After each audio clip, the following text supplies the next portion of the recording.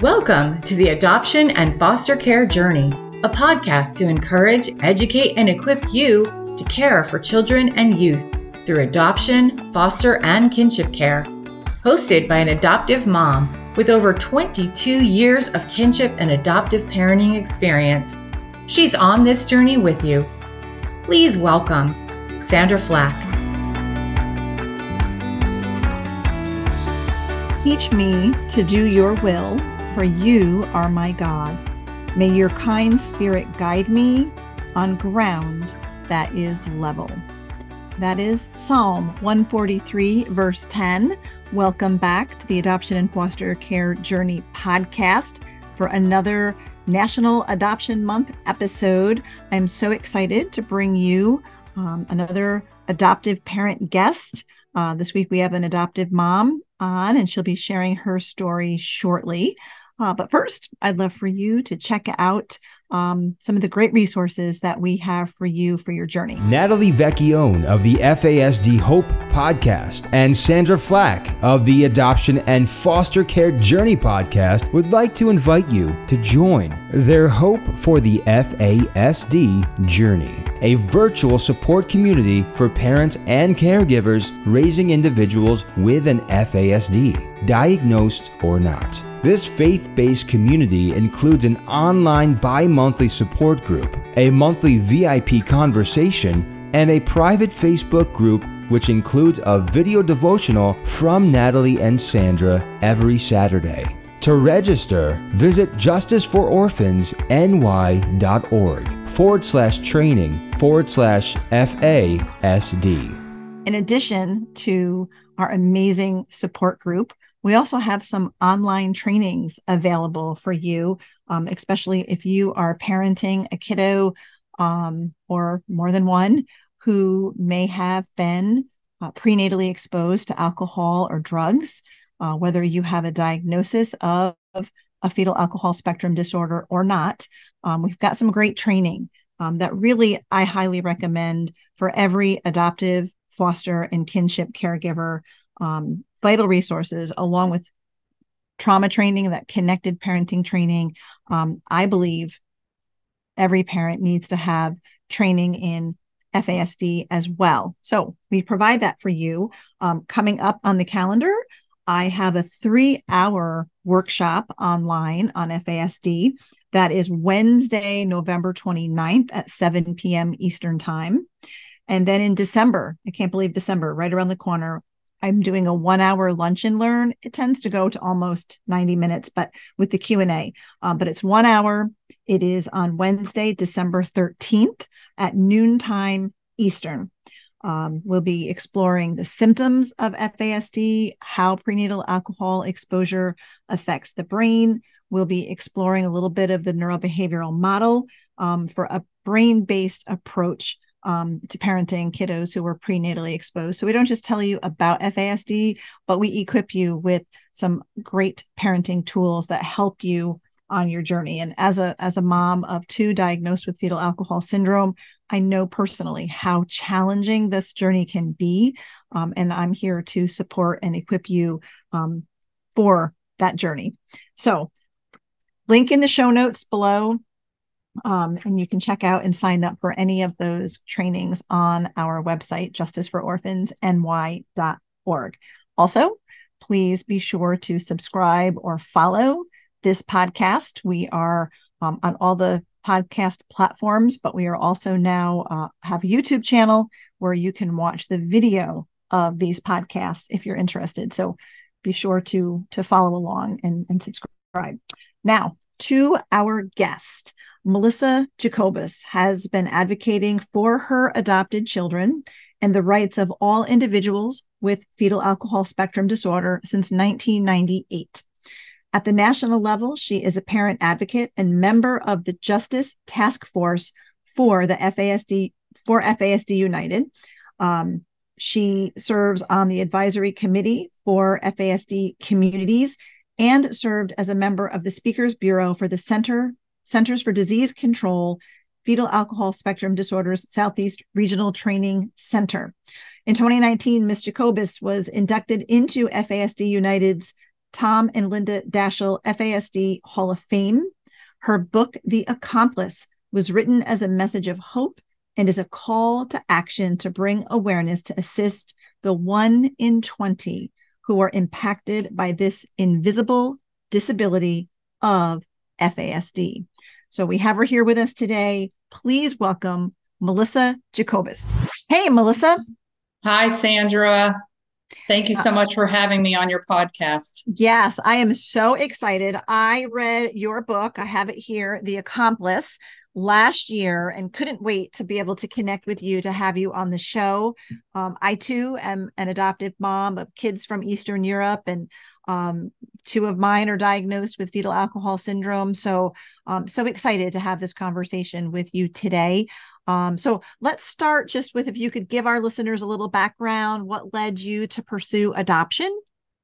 Okay. About over 20 years ago, I knew when I was young, I always thought about adoption and thought about foster care. I had a good friend of mine that her family was very involved with foster care.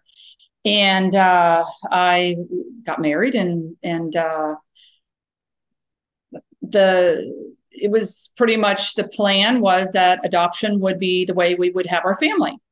And so there were, availability for babies, but it looked like adopting older children, they needed a home. So it was kind of a mission that these older children needed a home.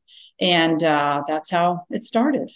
Yeah. So how old were your kids when they did come home and join your family? It was right around the age of 3.5 to 6 or 7. And they were from Russia. And they didn't speak the language, but that was okay, because you don't need to speak when you're, love, and you can figure it out. So that was never a problem. Yeah, I remember that when we adopted from Ukraine, it was an adventure, right? Because our kids came home in a very similar, our age ranges were 3 to 9. And the 9-year-old knew like a handful of English words, but the younger kids. So it was kind of like an adventure. It was this crazy adventure to get them to as they were learning English and discovering that. And I remember the craziness of it all, but blessed craziness at the same time. But it did get hard eventually for us, and I know for you. So what was that adjustment like? Because they didn't all come home at the same time. Did you do like one? No, there was two. There was came in two groups. Two groups. Okay. And there were two families, separate families.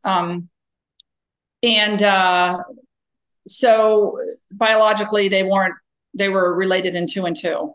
Okay. And it's interesting because you just kind of be theatrical with talking to them and making sure their needs are met. They want to, be clothed. They want to, be fed, and they want a safe place to live, and they want to have fun. And they knew baby Russian, so they really didn't know Russian that well. So actually, I spoke to Russian people that were friends of mine, friends that were Russian, and they said, immerse them into English, get them into English. Yeah. But of course, I had all the Russian things all over the house, and I still do.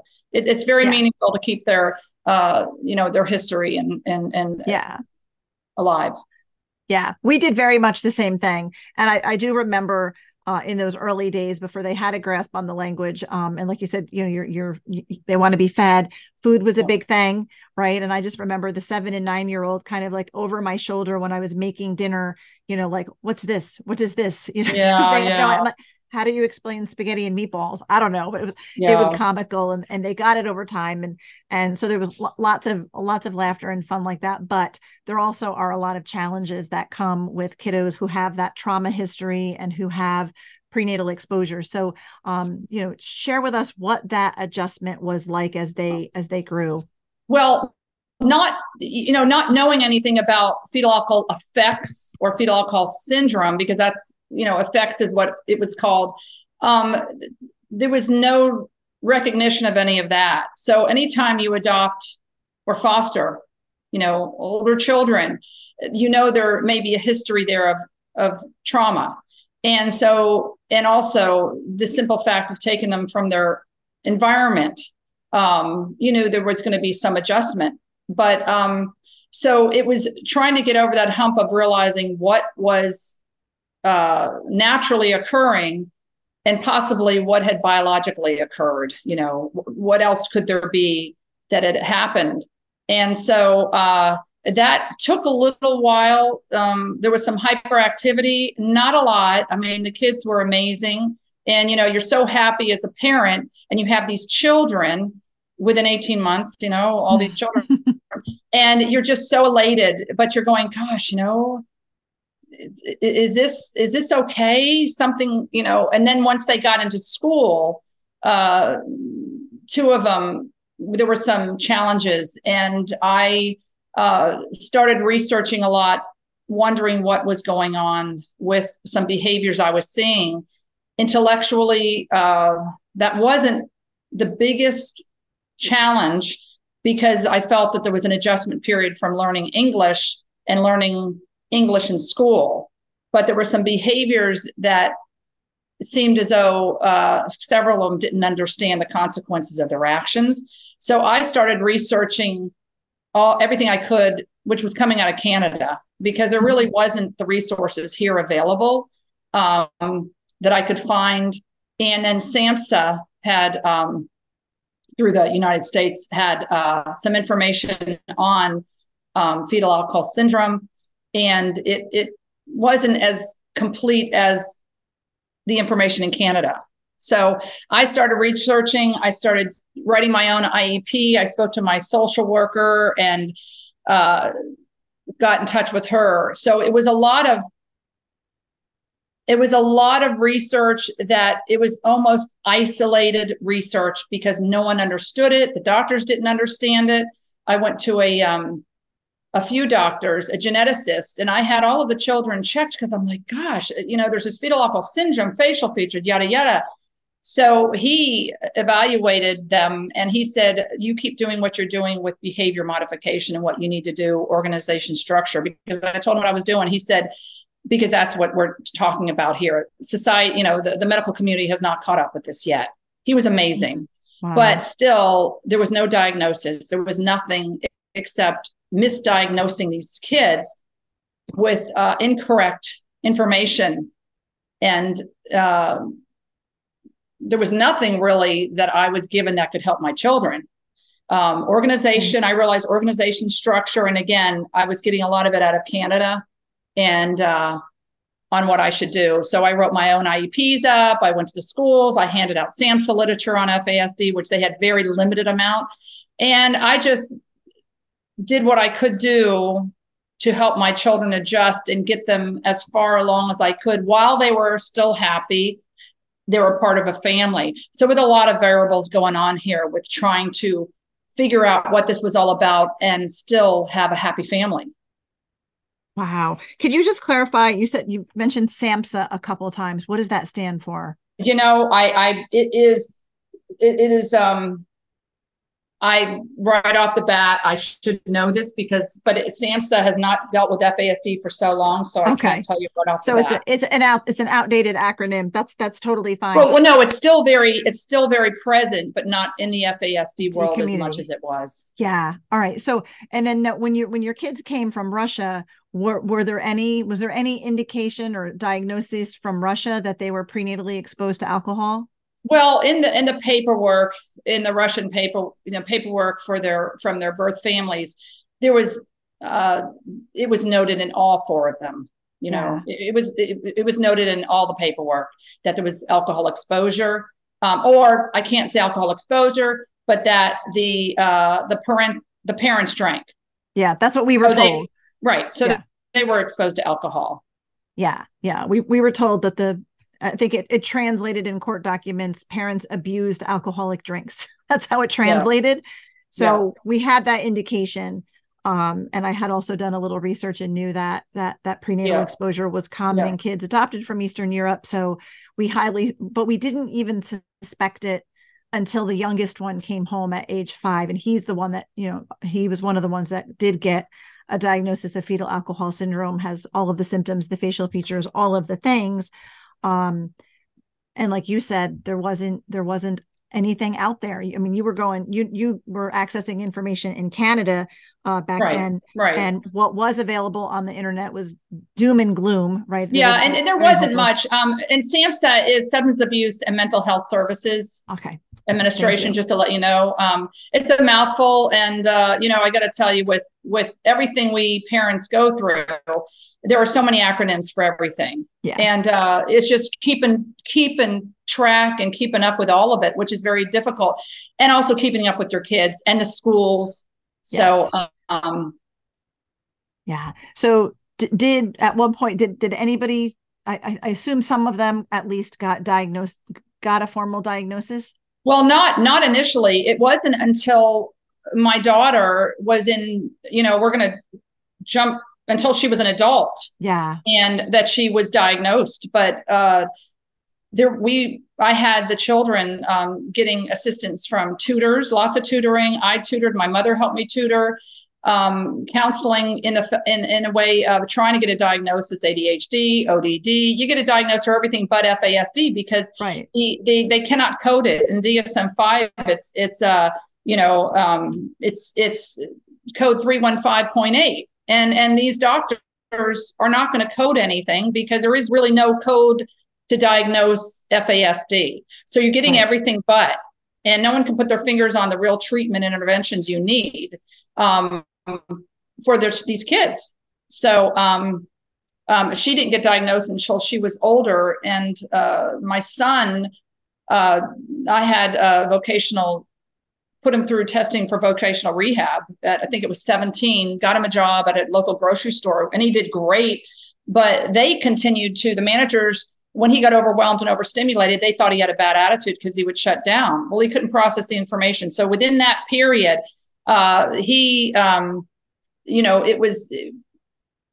it was highly through the doctors and the people in the field, not the actual doctors. We all knew he was impacted by alcohol exposure. So remember, I was in that gray area of the very early years. They didn't have facial features, so they're not going to do the diagnosis of FAS. And FASD was just coming out because even fetal alcohol effects wasn't going to apply to my kids. I mean, 1 in 20 are impacted, and only, less than 8% get an FAS diagnosis?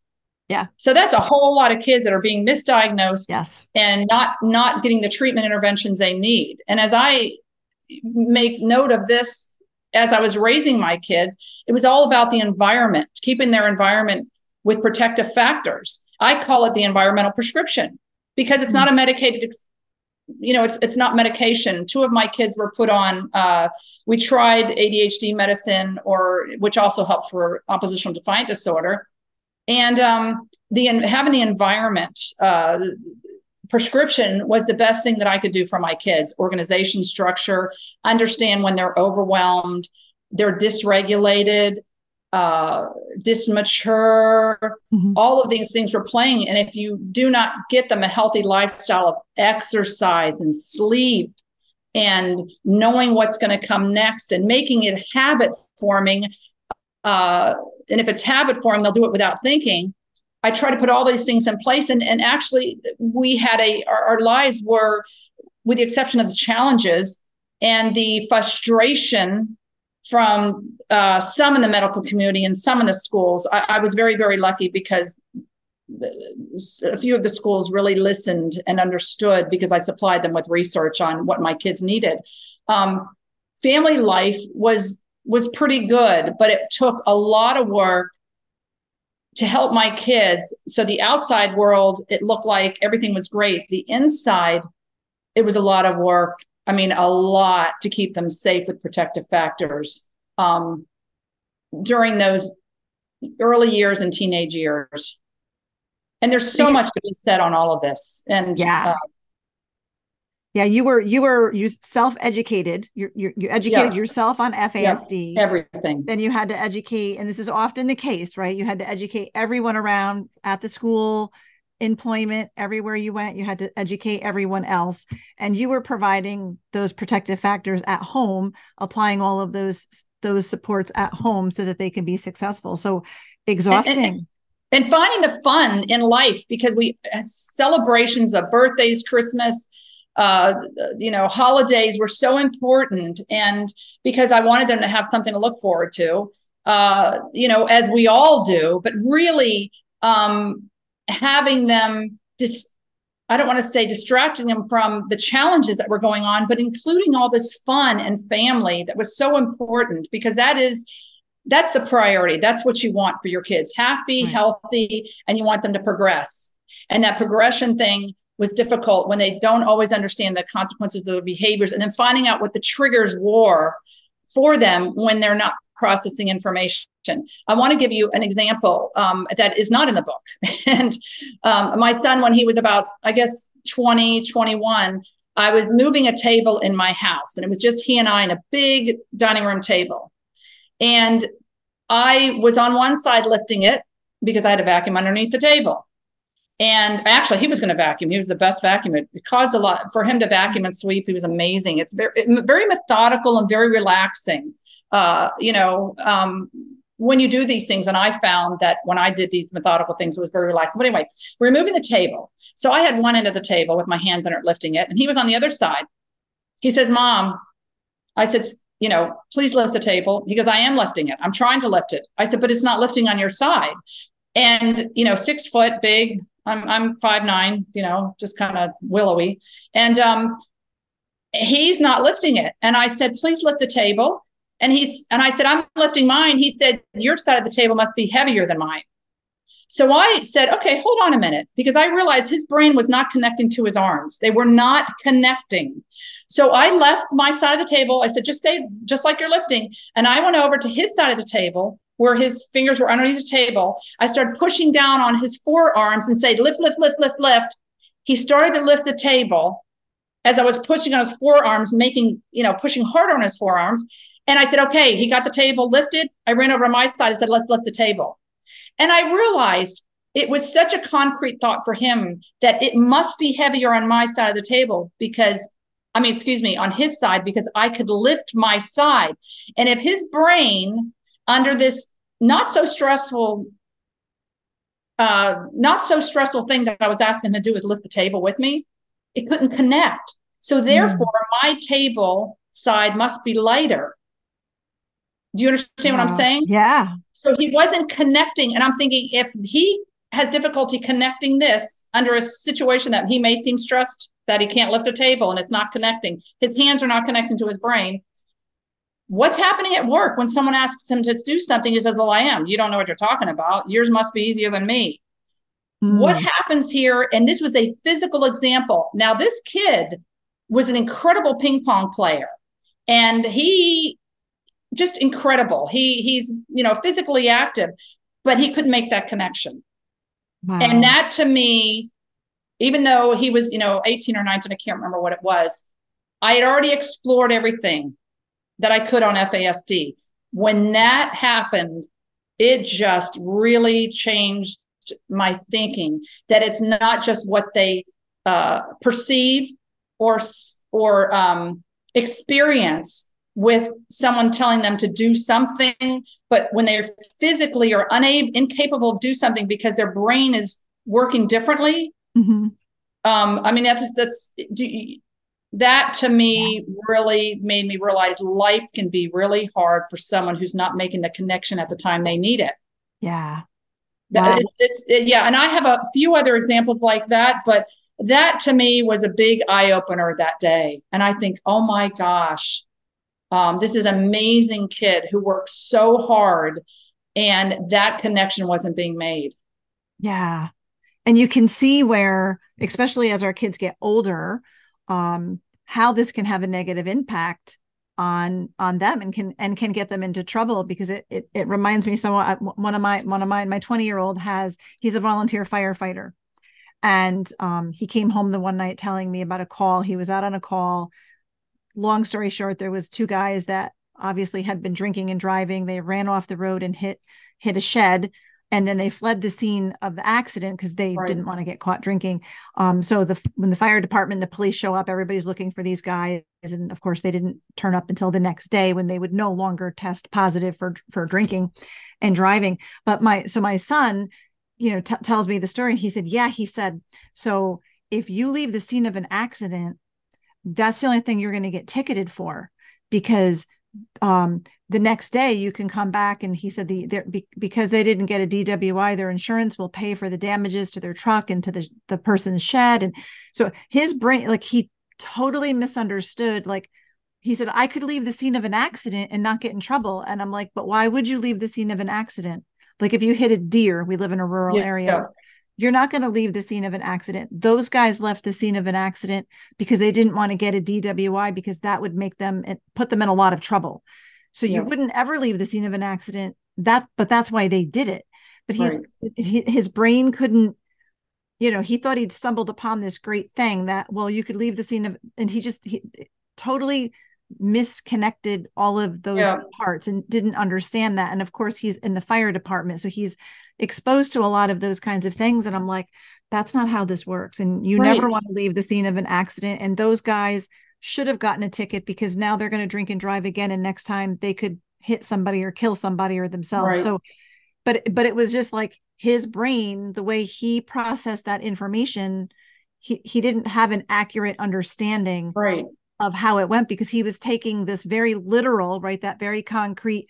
Well, if you need to if you leave the scene of an accident, you're only going to get in trouble for leaving the scene of the accident. And I'm like, that's not right. And Sandra, when I think of that, which is the processing of information, and my son who's lifting a table and it's the same table on my side or his side, his brain is not connecting it, but he's telling me my side is lighter. That's why I can lift it. It makes no sense, but it was not the reasoning of he was experiencing the lack of ability for his arms to connect to his brain.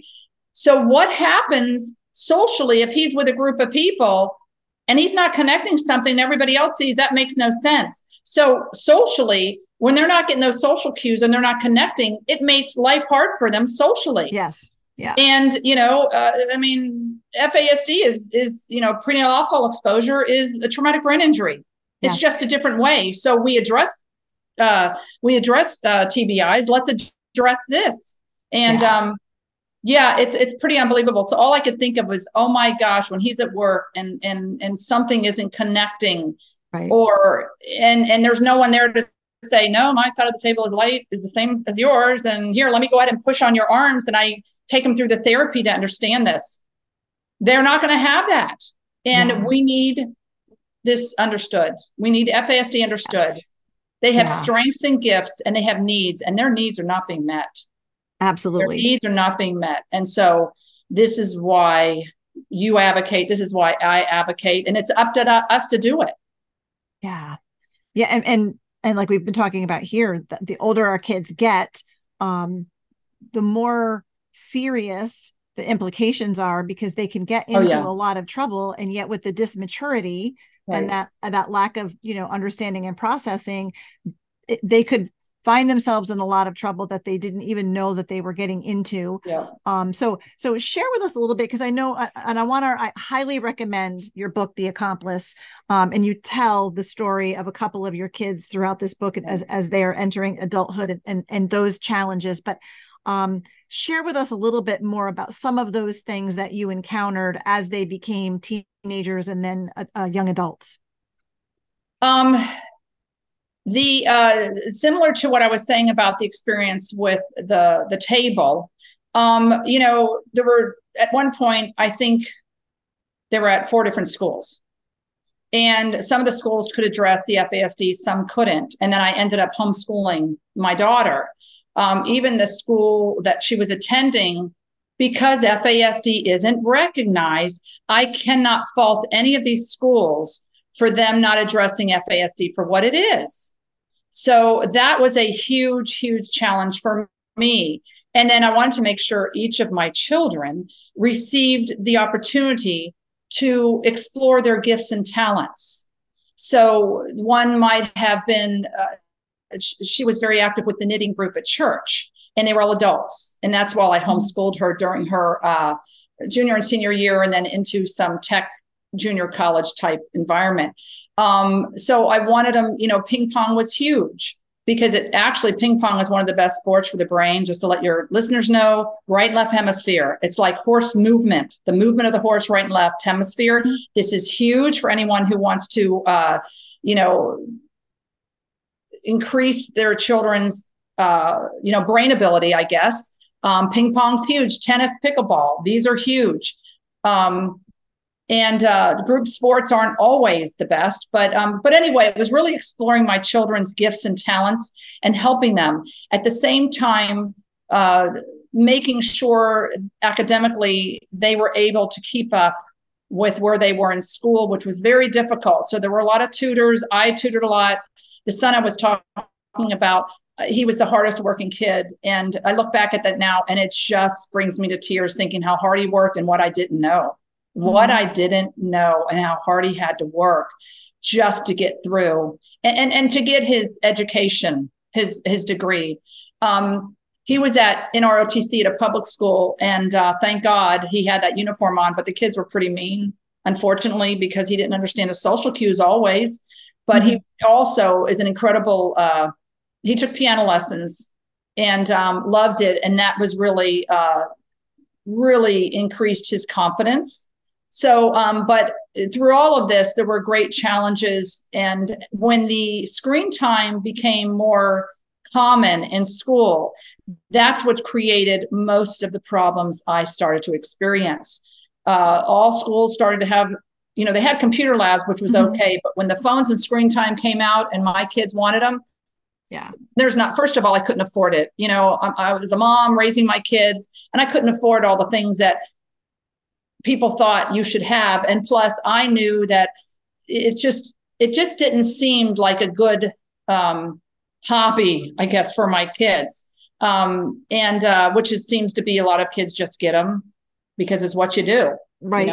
It's fun. They all want them. Everybody has one. Yeah. So you need to have them. They're not a necessity, that early, but the school started to have the computers.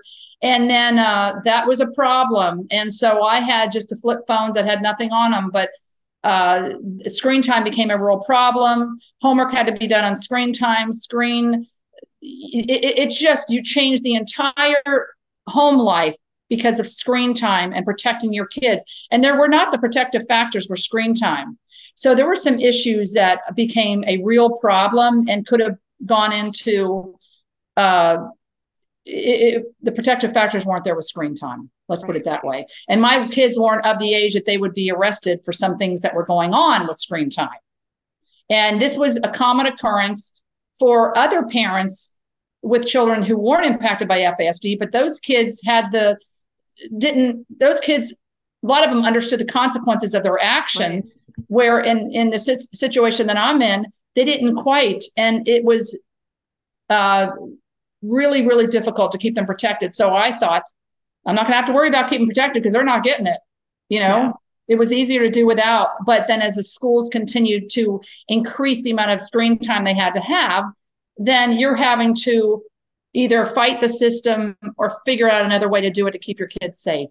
And I think for me, that was the hardest thing, to keep my kids in a protective factor, with protective factors, was the screen time. Phones.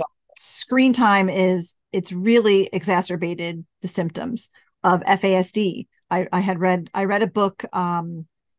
The name of it, of course, is going to escape me. The author I believe is Molly DeFrank, but it was all about unplugging from screen time. And it was a book for, every family.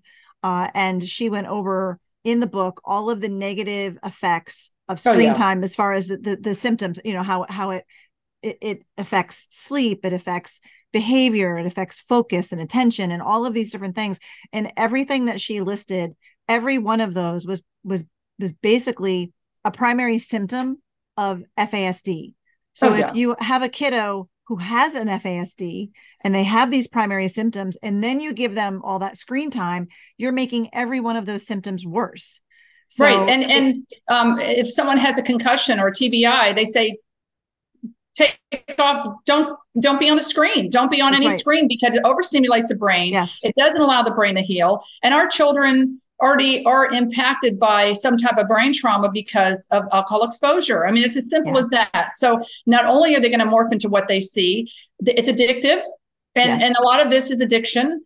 And they're not going to sleep, and then they morph into what they see. Like I said, no one on the internet's going to say, "Oh, you shouldn't do that." They're not going to be on those websites. So, and protective factors weren't there. So, screen time to me, I call it the digital devil. Good one. Yeah, good one. I mean, and I was in the middle of that whole gray area when they were in their teens, that all this stuff was happening, and the information was out there, but it wasn't in the public the way that should be to protect our kids. And now that information is getting out there more, but if you got a broken leg or something, you're not going to walk all over it, or it's not going to heal. And if you're trying to heal your brain and do what's best with your brain, you're not going to overstimulate it and overuse it with this flashing and cutting and noise and besides what they experience with the possibility of morphing into the behaviors that they see on it. Yeah. And the easy access to pornography, because I have boys, right?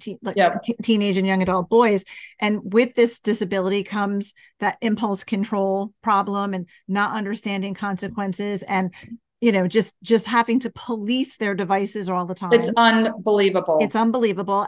And one of mine, my older one he had social media, and I would periodically go through his phone, and Instagram is, you can easily access porn through Instagram. And I feel like a lot of parents don't know that. I have my Instagram account is public because of what I do with our business is a different story. Right. But every day someone will, and I don't know if it's one of those bots or if it's an actual person, but every single day I have to block people. And it's always, it looks like a female, and it's like, check out my video. And they'll like my story that I post on Instagram, or they'll have liked a post. And I've learned, because if you click that, it will lead you to pornography. Yeah.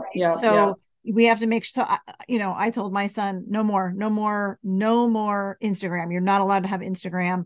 And if you do have kids with Instagram, either they shouldn't have it, or you want them to, it needs to be set to private, because all it takes is one click and they have it. We've tried blocking YouTube. It is virtually impossible to get YouTube off of an iPhone. And now if we all have smart TVs, you can easily access YouTube from your smart TV. I didn't even know that for the longest time. And then I stumbled upon the fact that my son had been watching inappropriate YouTube videos. When I actually said, "Oh, we have YouTube. I'm going to look at this Christian comedian on, we'll watch it on the TV tonight." But when I went to the YouTube, app on our TV, I could see all of the things that had been searched by my son, which I'm like, this is not good. So they can find it, and it just opens up that whole can of worms. So definitely it does. Screen time. And the thing is, if raising them, and then the schools have it in, the schools are increasing the, and taking and priding themselves on the screen time and the video and all the internet. Now I know schools that are priding themselves on cutting it all off now, because they realize, I mean, there are a lot of schools now that won't even have it for these kids, because they know it's not good for the kids. But the screen time, it was just a real problem. And especially as you're trying to, you don't want it to be a punishment, punitive, you don't, but that's the way they're going to think. If I can't have it like everybody else. So you feel like you're socially, setting them back, when you really are not socially setting them back. You're protecting them. Yeah. Like many parents are doing it. For our kids, it becomes a crisis if they get involved with stuff they shouldn't be involved with. And that's really difficult.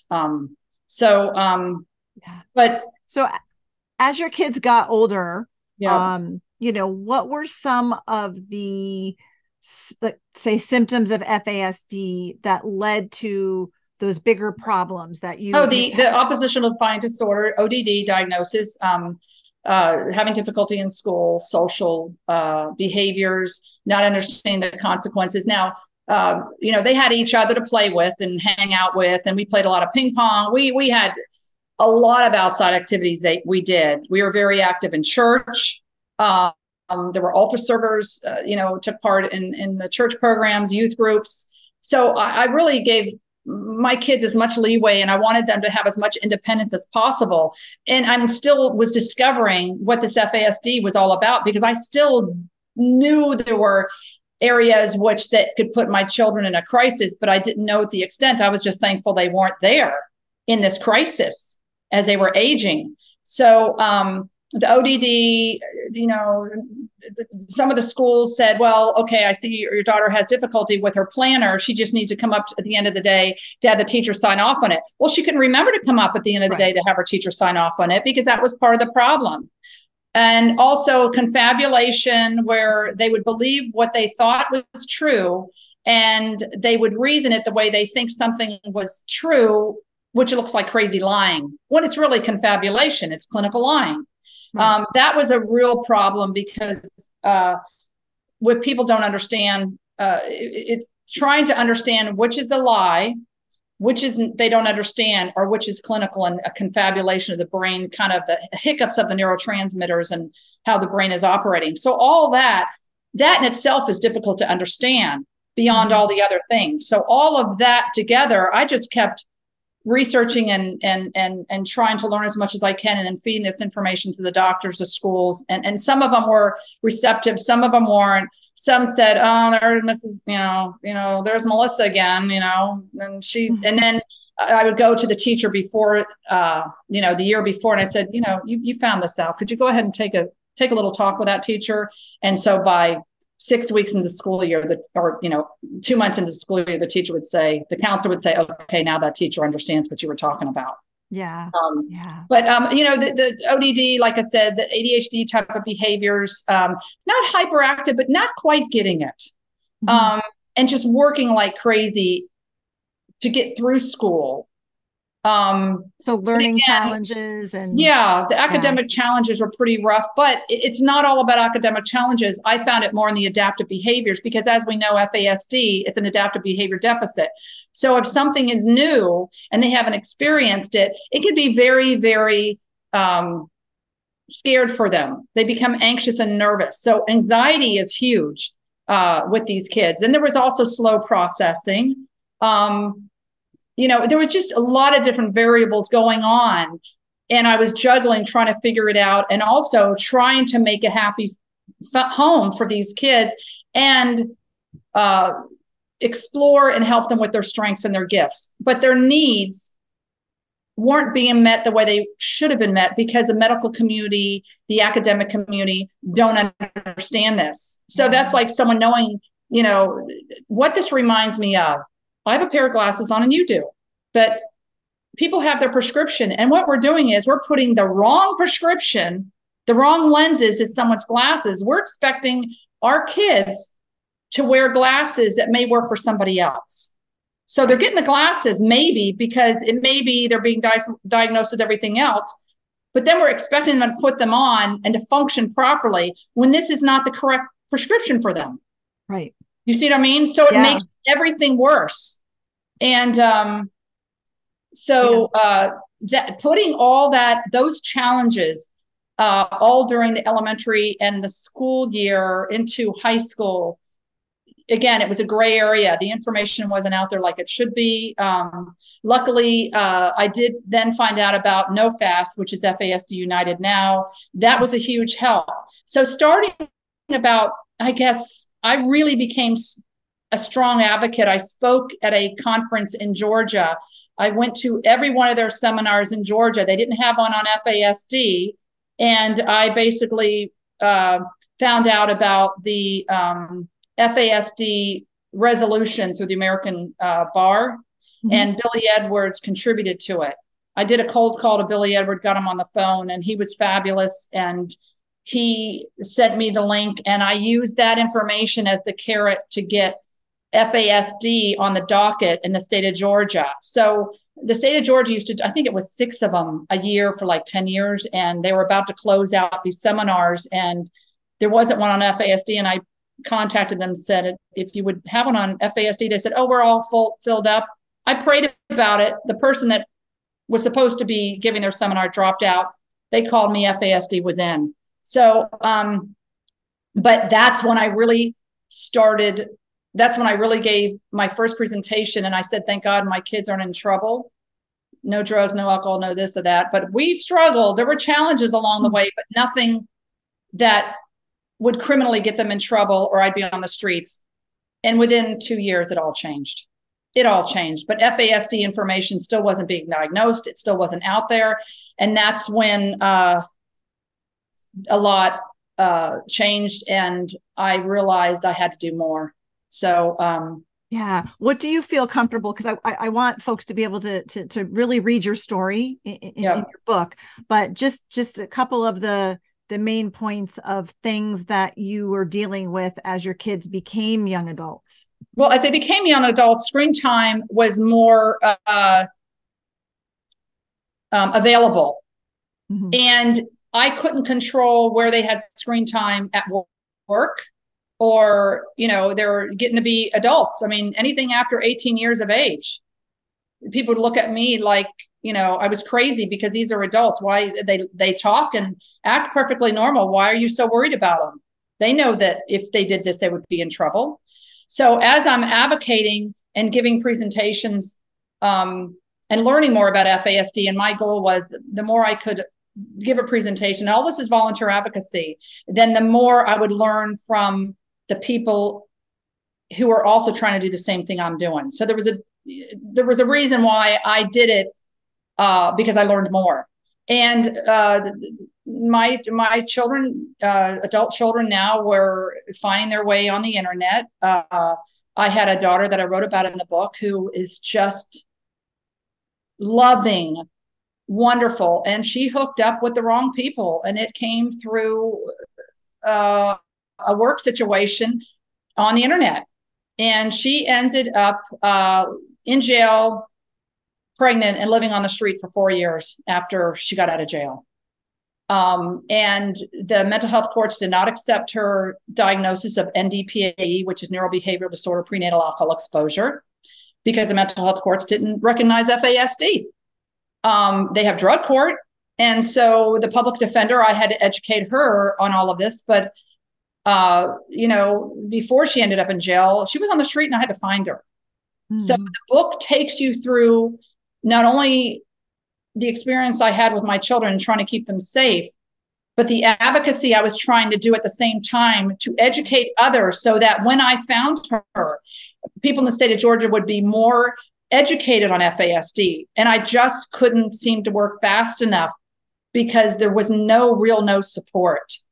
I'd been in Washington several times, in fact, with my son, who ended up also having challenges that he couldn't get out of a situation, which I write about in the book. And it was crisis.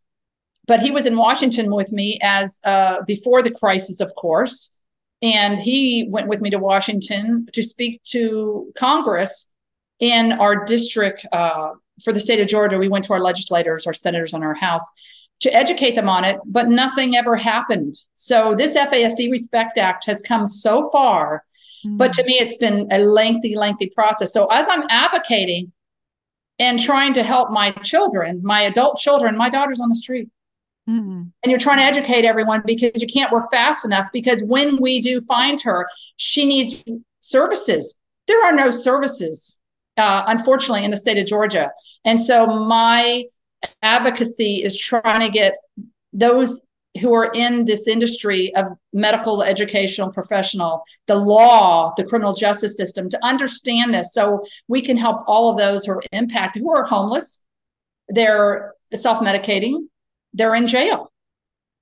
And so the book is about my experience of trying to advocate in a system that doesn't understand FASD and the challenges that a family can go through. And along the way, there are other situations of families that just had popped up during these experiences that I added in the book to show that there are many families that are dealing with this and they don't know what it is. Yeah. That's what we find all the time when I'm doing training, when I'm speaking.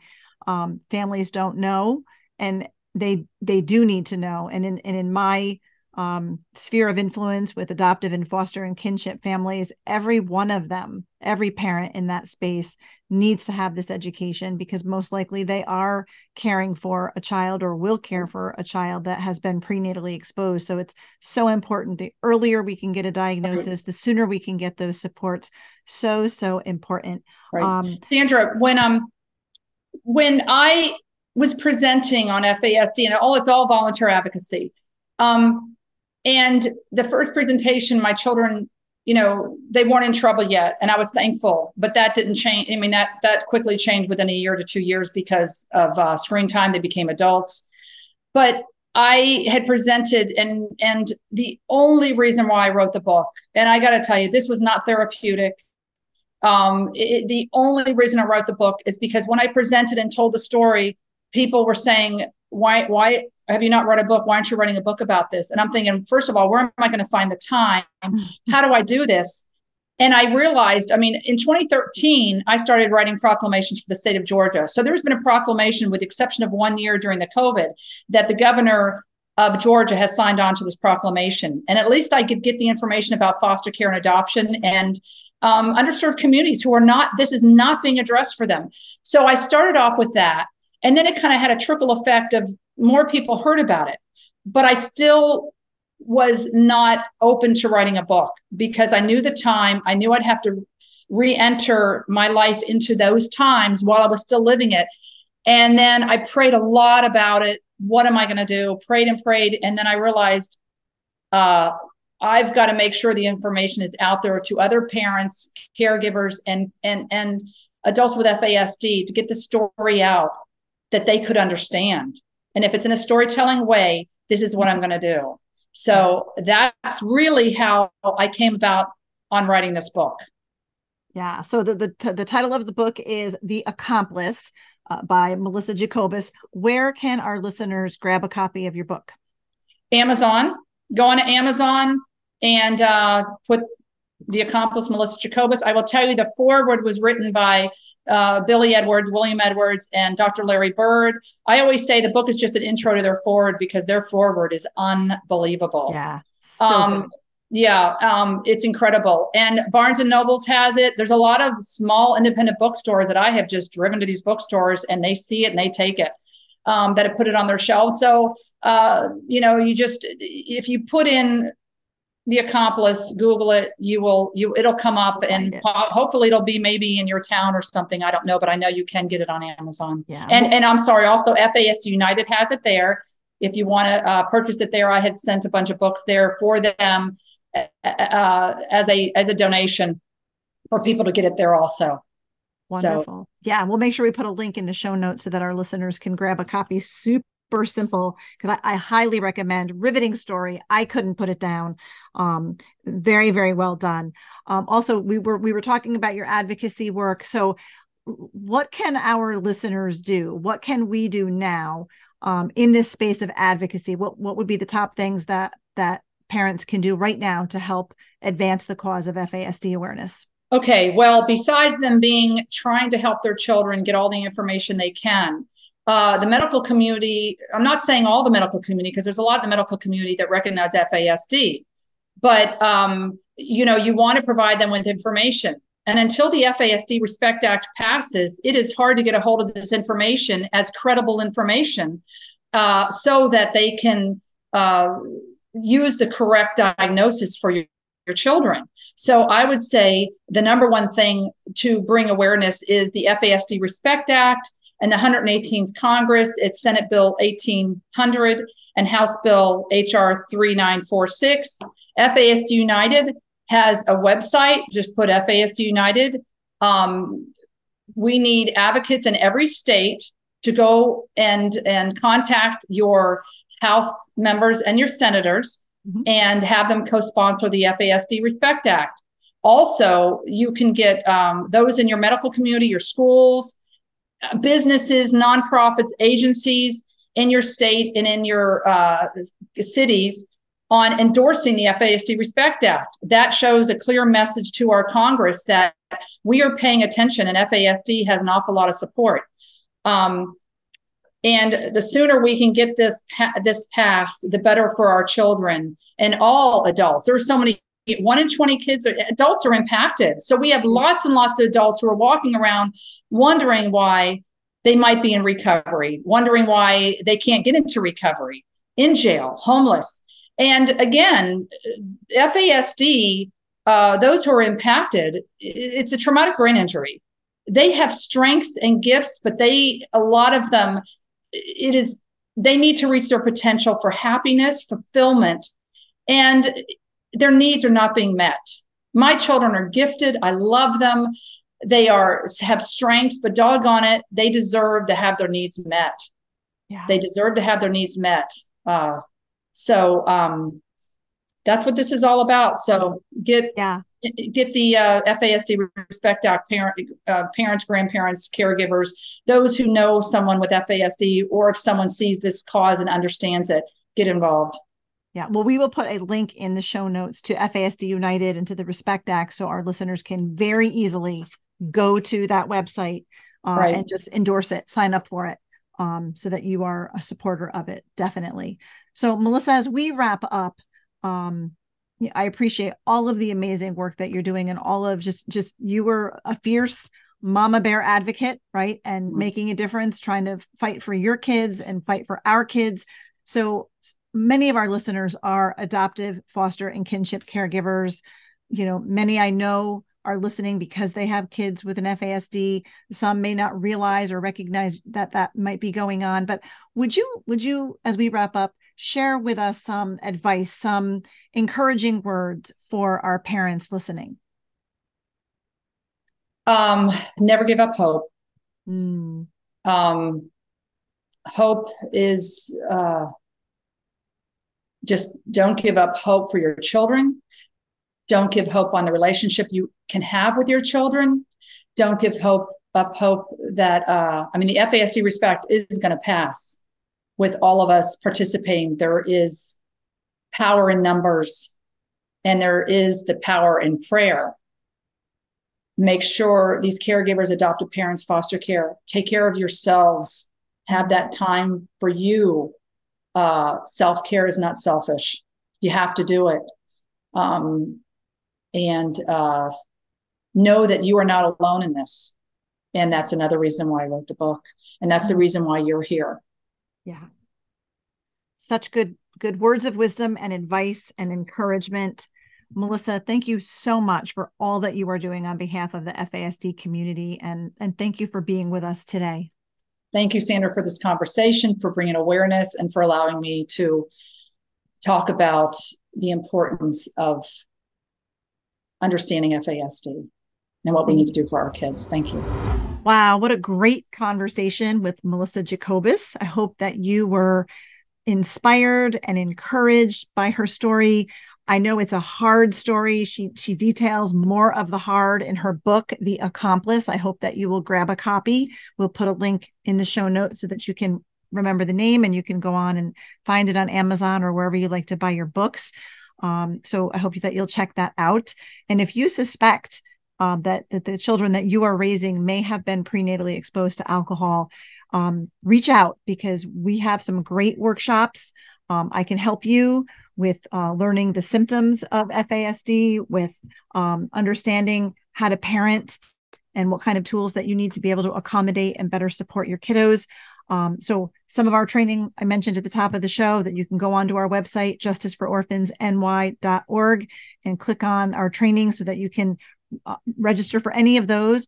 Also, FASDunited.org is a phenomenal organization where you can learn more as well. And you can go on there and sign up to endorse the FASD Respect Act. So we'll have links in the show notes that you can check out to learn all of that.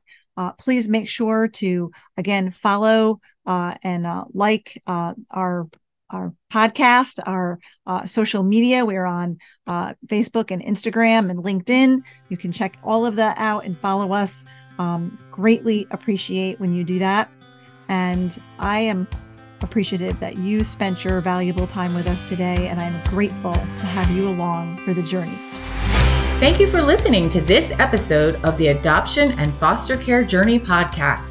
brought to you by Justice for Orphans. We hope you were encouraged today.